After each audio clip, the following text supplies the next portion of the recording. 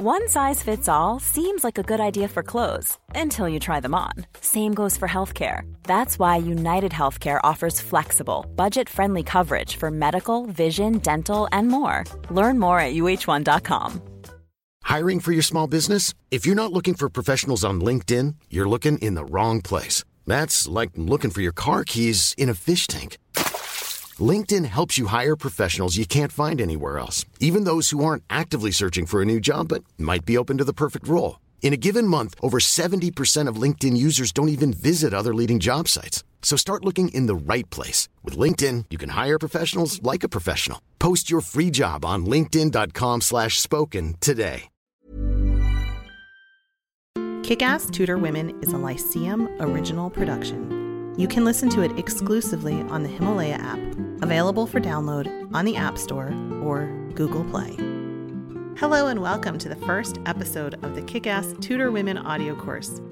My name is Heather Teysko, and for those of you who don't know me, I started a podcast called the Renaissance English History Podcast way back in 2009, and I've been telling stories for the past 11 years about my favorite time period in history. I also created the world's first TudorCon. I run an online community at tudorlearningscircle.com. I write books, lead tours, and more. So that's a little bit about who I am. As this course goes on, I'll share more about myself, and I'll also want to hear from you. What are you getting from learning about these women? Which ones would you add that I didn't include?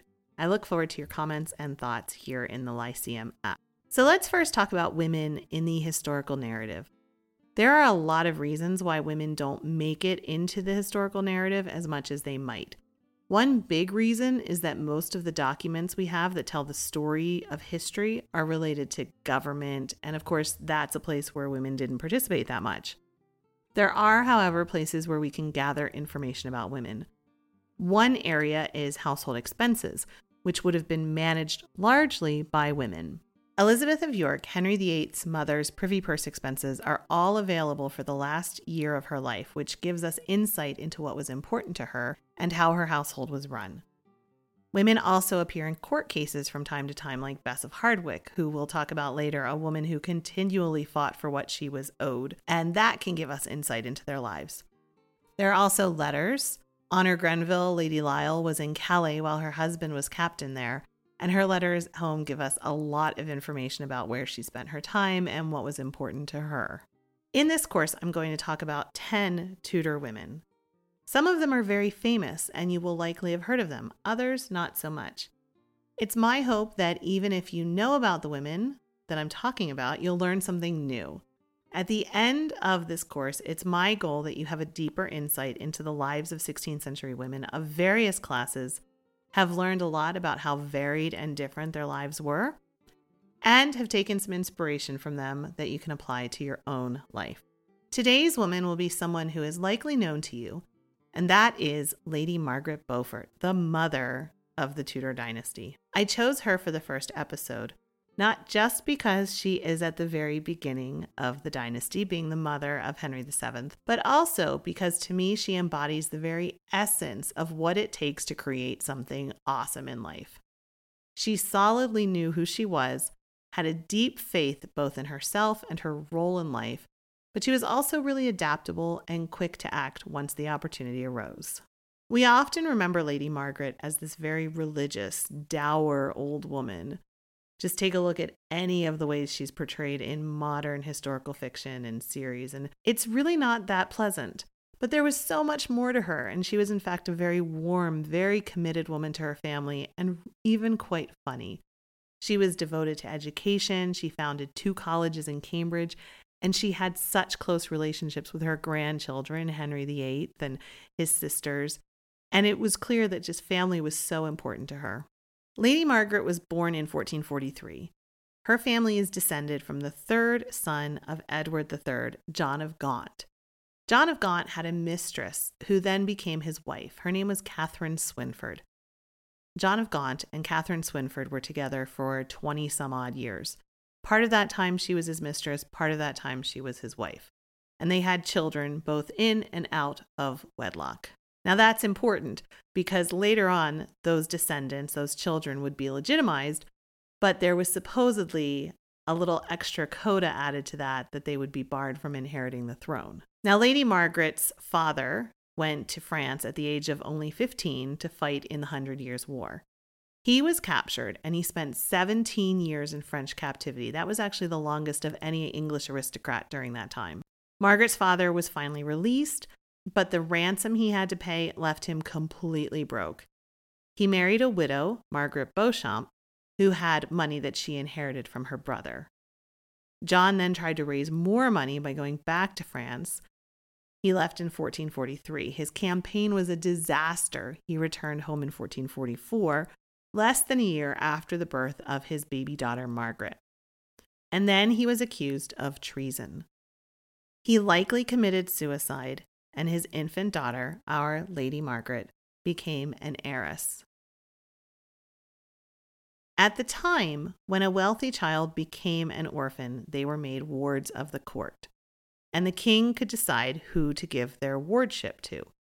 This person who controlled the wardship could decide the marriage of the ward, and so it was a really valuable thing to have. They were basically the guardian during the time when the ward was a minor. A man called William de la Pole took up Margaret's wardship, and she was lucky in that she grew up at home at Bletsoe, where she was born, with her family, her half-brothers and sisters, her mother's children from before she married Margaret's father. Family was important to her then, and in her family, she was given an advanced education, which was beyond what was normal for girls. She also loved music. Her account books would later show regular payments for singers and minstrels. And she would own books in both English and French. Margaret was always very religious, and she translated French religious texts into English as part of her education. When she was only 6, she married William de la Pole's son, John. But it was just a marriage of children. It was never consummated, but that would officially be her first marriage at age 6. Soon after that young marriage, her family would start to feel the effects of the tensions of the Wars of the Roses growing. England lost Rouen, captured during the 100 Years' War, which made the English very angry at the king and the commanders. William de la Pole, who had Margaret's wardship, was blamed for the losses. He was accused of wanting to have her as his ward so that he could marry her to his son and claim the throne through her. So she's only 6 years old, and she's already getting caught up in all of this drama through her claim to the throne. De la Pole was tried, and he was banished to Flanders. But on the way, on the ship, he was killed as this extrajudicial killing, and he was tossed overboard. After that, the Pope decreed that Margaret and John were still married, but they were ordered to remain living apart. In 1453, Margaret went to court. She was 10. King Henry VI had decided that Margaret and John would divorce, and she would marry Henry VI's half-brother Edmund Tudor. Later on, Margaret would claim that God led her to decide to accept the marriage, believing that it would lead to great things. But of course, that was looking through the lens of hindsight, which can be very different than reality. Margaret did spend a lot of time at court then, and King Henry even gifted her money so that she could buy clothing. Soon enough, this Cold War between the Duke of York and Henry VI that was brewing, largely over the losses in France, but also Henry VI was having a mental breakdown at this point. So there was this Cold War between the two of them over who was going to control the country. This would escalate into a real war. 9 days after the Battle of St. Albans, Margaret turned 12, and she married Edmund Tudor, Henry VI's half-brother. She became the Countess of Richmond. By autumn of 1555, Margaret had traveled to Pembrokeshire in Wales, and Edmund was in charge of overseeing King Henry's authority and wishes in Wales. By the next summer, she realized that she was pregnant. But then life changed again. When Edmund died after catching the plague, he had been in a fight with York over Carmarthen Castle, and Margaret was in serious trouble now. She was only 13 years old. She was alone and pregnant, completely cut off from her family or anyone who would have been able to care for her. Jasper Tudor, Edmund's brother, came in and rescued her. He didn't have a family of his own, so he could devote all of his protective energy to Margaret. She journeyed to Pembroke Castle. It was only 2 miles, but it was winter, uneven roads, and she was heavily pregnant, and it was there that she gave birth. The birth of her son, Henry Tudor, was long and painful and just anguish. It almost killed her. It likely damaged her very badly because she never had another child again. But it's her next move where she really started to take control of her own destiny. She knew that she was going to have to marry again for protection. A 13-year-old girl with a newborn, with a claim to the throne, it would have been very messy for her. But instead of letting others handle the marriage negotiations, she was, after all, only 13 and had just had this horrible, painful ordeal, she rode 100 miles away to negotiate for her marriage with Henry Stafford, the son of Humphrey Stafford, who was the Duke of Buckingham. Nicola Tallis, her most recent biographer, writes that the birth of Henry seems to have given her a new purpose and strength in life. Henry Stafford was almost 20 years her senior. He was a second son. He might have had some health issues, which is partially why he took so long in marrying. But she married him in 1458, and that marriage was actually a really happy one for Margaret. He was very kind to her. He provided a lot of stability, and the marriage seems to have had real, genuine affection on both sides. Meanwhile, her son Henry was now a ward, just like she had been, and his wardship was given to the Earl of Shrewsbury and his uncle Jasper. For some reason, the king decided to split the wardship, which was very unusual. Margaret always wanted to have as much contact with Henry as possible. She wrote letters, and she eagerly awaited to hear news from him. It might sound cruel to think that she had to be split up from her son this way, but this was common. She was lucky in that she had been able to grow up as a ward with her family. It was very unusual, the situation that she was lucky enough to have. It was common for wards to be split up from their family. So she would have expected it, but it still would have broken her heart. Tragedy struck for her again 3 years after she married Stafford, when her brother-in-law Jasper, her ex-brother-in-law Jasper, had to flee after the Battle of Mortimer's Cross. Now there was no one on hand to help care for Henry. Margaret must have been incredibly worried. The Yorkists were now in charge, and even though she had Lancastrian blood, she had to give in and make peace with the new regime. All of her movements and decisions seem to have been rooted in protection for Henry. The new king, Edward IV, gave Jasper's land to William Herbert, declaring Jasper a rebel. Then he also gave William Herbert custody of Henry. The one thing that would have made Margaret happy in all of this was that the Herberts were kind to Henry, and they brought him up with a good education. They seemed to take the wardship of him seriously, and they treated him really well. Then, only about 6 weeks after Mortimer's Cross and Jasper having to flee, came the Battle of Taunton. This was perhaps the bloodiest battle ever fought on English soil. Something like 50,000 people fought for hours. It was Palm Sunday. It was an incredibly bloody battle. This is where Edward IV officially displaced Henry VI. Stafford had fought for the Lancastrian side in that battle, and he had to reconcile himself with the new king. Edward had a policy of being forgiving to the people who had fought against him and then decided to join him, and so Stafford and Margaret were both able to keep their lands. However, again, Henry, her son, was not able to come back to them. He was still being cared for by the Herberts. Now, this time was a peaceful one for Margaret. Neither her or her husband, Stafford, were important enough to be at court, and so they lived in Woking, living in luxury. They visited Guildford regularly for household shopping. They went hunting in Windsor. Margaret seems to have enjoyed hunting during this time. Stafford's accounts list hunting trips often. She wrote to her son, and it was just this kind of interlude of peacefulness for her in her life. Margaret had a staff of 50 servants, and her account books show that they regularly had meat, fish, red and white wine, even luxury meals like salmon. They bought cherries and strawberries. They went on shopping trips to London, where Margaret loved buying clothes and jewelry. And then Warwick the Kingmaker turned on his creation, Edward IV. This is when Edward IV married the local widow Elizabeth Woodville rather than the French match that Warwick had been working on. Lady Margaret made the mistake of petitioning the interim government for Henry's wardship and release. This was during the period that Edward IV was being held a captive by Warwick the Kingmaker. And Margaret acted hastily. This was perhaps one of the few mistakes she made politically. She petitioned the interim government for Henry, for his wardship and his release.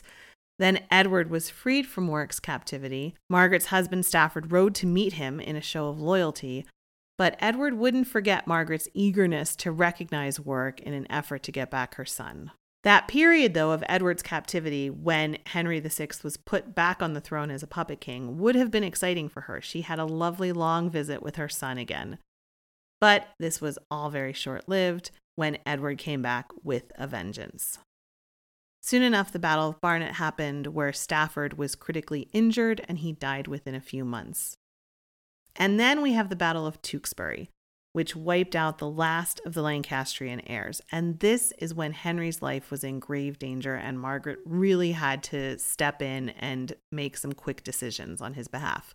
Henry Tudor could have a claim to the throne, though it was tenuous at best, seeing as how there was illegitimacy on his mother's side from the relationship that John of Gaunt had had with Catherine Swynford, and with the Tudors on the other side. So for those of you who don't know, Owen Tudor had been a squire in the household of Henry V's Queen Catherine of Valois. When Henry died, she married her squire, Owen. It was actually a secret wedding for a while. It was kept secret, and then it became a scandal when it was revealed. And Catherine had children with Owen, among them Edmund and Jasper Tudor. So there was this taint of scandal for Henry Tudor on his paternal side as well, because his grandfather Owen had married Catherine of Valois. It was secret. Who knows if his father had been born in wedlock? Who knows? So on both sides, there was scandal. He wasn't the ideal person to be king. But at this point, nobody else was left of the Lancastrians. And that fact put him in a lot of danger. Margaret urged Jasper, Henry's uncle, to take him and flee to Brittany. Though it must have broken her heart to suggest that they flee, she wrote, "And unless my imagination or maternal instinct deceives me, the great distance of the sea will help us avoid all perils. I know that the hazards of the sea will be great, yet his life will be safer on the ocean's waves than in this tempest on land." So they did flee, and he stayed abroad for a decade and a half, coming back in 1485 when he claimed the throne. After Stafford died, Margaret was again on her own. This time she was in her late 20s, and with the Yorkists in power again, her son fleeing, her loyalties to them may have been suspect. A lot of people conjecture that Margaret always believed that her son would be king. And I even thought that for a while before I researched her more thoroughly. But the more I learn about her, the more I see that she was a pragmatist. And her main goal at this point would have been for her to stay alive, but mostly for her son to stay alive. After this point, too, Edward's reign looked very, very secure. He had sons. England was thriving. The Lancastrian side was in shambles. So she was likely just looking for a way that she could be reunited with her son and they could all stay alive. She married very quickly a man called Thomas Lord Stanley. The Stanleys have become the most well-known vacillating noblemen of this time period. They never actually fought or declared support for either side, and yet they continued to rise no matter who was king. It was really quite extraordinary, and Margaret picked well with him because the Yorkists thought he was a strong supporter of their cause. He was a widower. He already had children, so he was content to not have children with Margaret. She went to court occasionally, but she seemed to spend most of her time at home on his estates in Lancashire. The marriage was clearly one of mutual convenience, and it seems that her marriage was, if not happy, at least pretty okay. Even after Henry became king and she could do whatever she wanted, she was still on good terms with Stanley. By marrying him, she was able to connect directly with the king as well, petitioning on Henry's behalf. After a period of almost a decade without seeing her son and trying to rebuild her loyalties and survive at court, she began negotiating with King Edward over how to bring her son back out of exile. There was actually talk of him coming back and being restored to his titles in exchange for declaring loyalty for Edward and marrying one of Edward's daughters, though it's unlikely how this could have worked out. Of course, this exact plan is the one that Margaret would hatch with Elizabeth Woodville, Edward's queen, after Edward died. And then Edward did die unexpectedly. He was still very young. He was just 40. The country was thrown back into the Wars of the Roses with different factions vying for power. It's because Edward had sons, but they were still quite young. His younger brother, Richard, deposed the sons, who have become known through history as the Princes in the Tower. He probably killed them, though there's not much more than just circumstantial evidence, and if you're a Ricardian, you'll likely take issue with what I just said. Either way, after it became known that the children were most likely dead, this is when Margaret began to think about options for her son to work with the disaffected Yorkists and come back to England. But she didn't let on when she was planning right away. Richard III was crowned. Margaret actually had the high honor of carrying the train of his queen, Anne Neville, during her coronation ceremony. She was also in contact with the former Queen, Elizabeth Woodville, who had retreated into sanctuary in Westminster Abbey.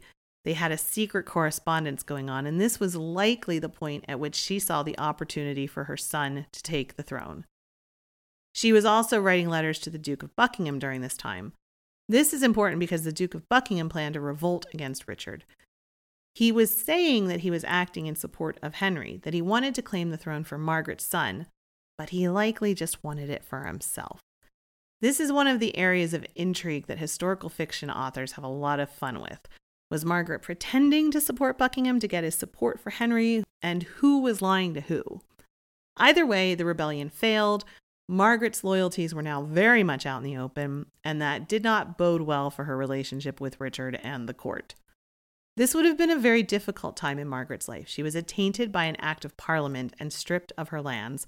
But to keep her husband loyal, because he had a lot of retainers, he had a lot of land, he was given the lands, and she was kept under house arrest at his castle in Lancashire. Buckingham wasn't the only one who was disloyal to Richard, though, and soon there were dozens of loyal Yorkists heading off to Brittany, where Henry had promised that if he was successful in taking the throne, he would marry Elizabeth of York, Edward IV's daughter, and the heirs would be united. Lancaster and York would be united in one new family. Henry arrived in England in the summer of 1485, and he beat Richard III at the Battle of Bosworth. Not only could Margaret now be reunited with her son, but it was with him as king, and she was the mother of a king. One of the things that it's interesting to note is that even though Henry had his claim to the throne largely through her and her royal blood, the idea was never that Margaret would become queen. The idea of a queen reigning on her own was so foreign, she didn't even consider it. She was content to be the mother of the king who got his claim to the throne through her. But she did very much want to be involved in the day-to-day runnings of the kingdom. And because Henry had been away and didn't know all of the people involved, didn't know all the politics of everything, he relied on his mother a lot. Henry always understood what he owed his mother, who, like I said, had a better claim to the throne than he did. All of her property was restored to her. She was given new lands, and she became known as My Lady the King's Mother. This is also when she started signing her name Margaret R. And a lot of people point to that and say, oh, look at how ambitious she was. She's signing her name Margaret R. like Margaret Regina for Margaret the Queen. But it could also just as easily have been Margaret R. because she was the Countess of Richmond. Who knows? Even if it was pointing to the idea that she could have been queen, honestly, she had a better claim to the throne than her son. So let's give her that, okay? She did stay married to Stanley, but she took an active role managing her life and at court during this time. Henry gave her the title, she petitioned for it, and Henry gave her the title of Femme Sole, which was generally only given to unmarried women or widows. This meant that she was able to manage her land and her properties independently without her husband. So even though she was still married, she was given the right to manage her land and her properties without her husband stepping in. It was also a status that was given to a queen. So that's another reason people point to her and say, oh, look at how ambitious she was. Either way, she was now in charge of her own life. There are letters from foreign ambassadors talking about how much influence she had over the king. But it wasn't that she ruled through him. They had a close relationship because she was the only person he trusted completely.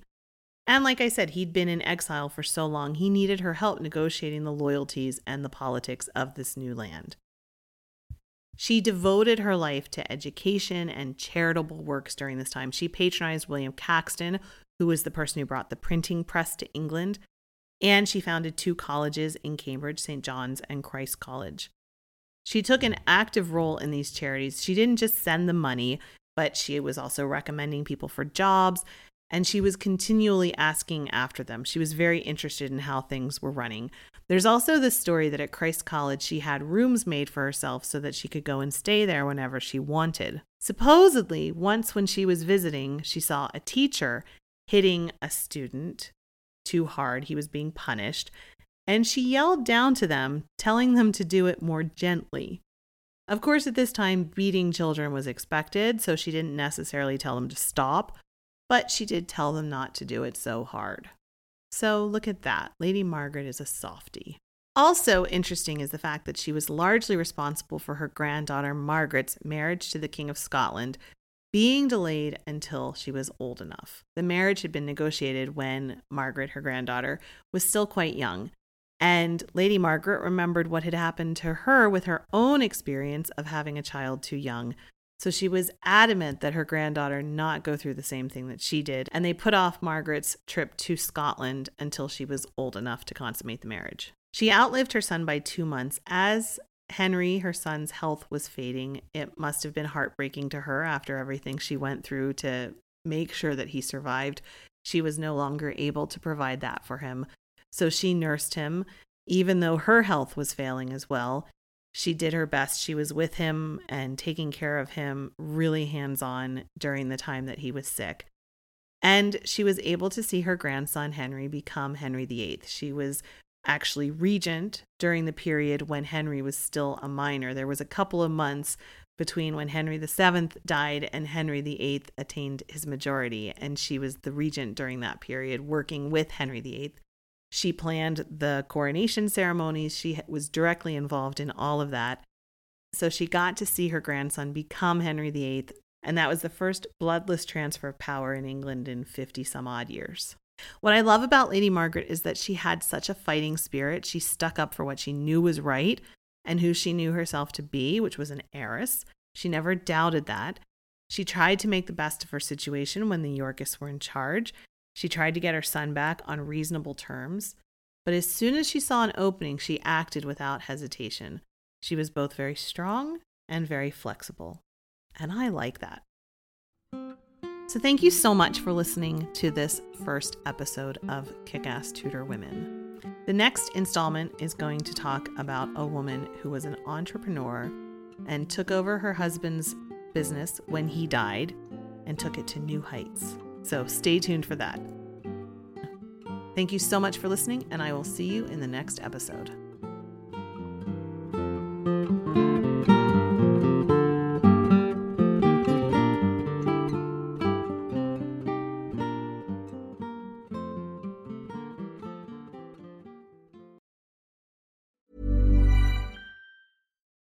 This is the story of the one. As a maintenance engineer, he hears things differently. To the untrained ear, everything on his shop floor might sound fine, but he can hear gears grinding or a belt slipping. So he steps in to fix the problem at hand before it gets out of hand. And he knows Grainger's got the right product he needs to get the job done, which is music to his ears. Call, click Grainger.com, or just stop by. Grainger, for the ones who get it done. Acast powers the world's best podcasts. Here's a show that we recommend.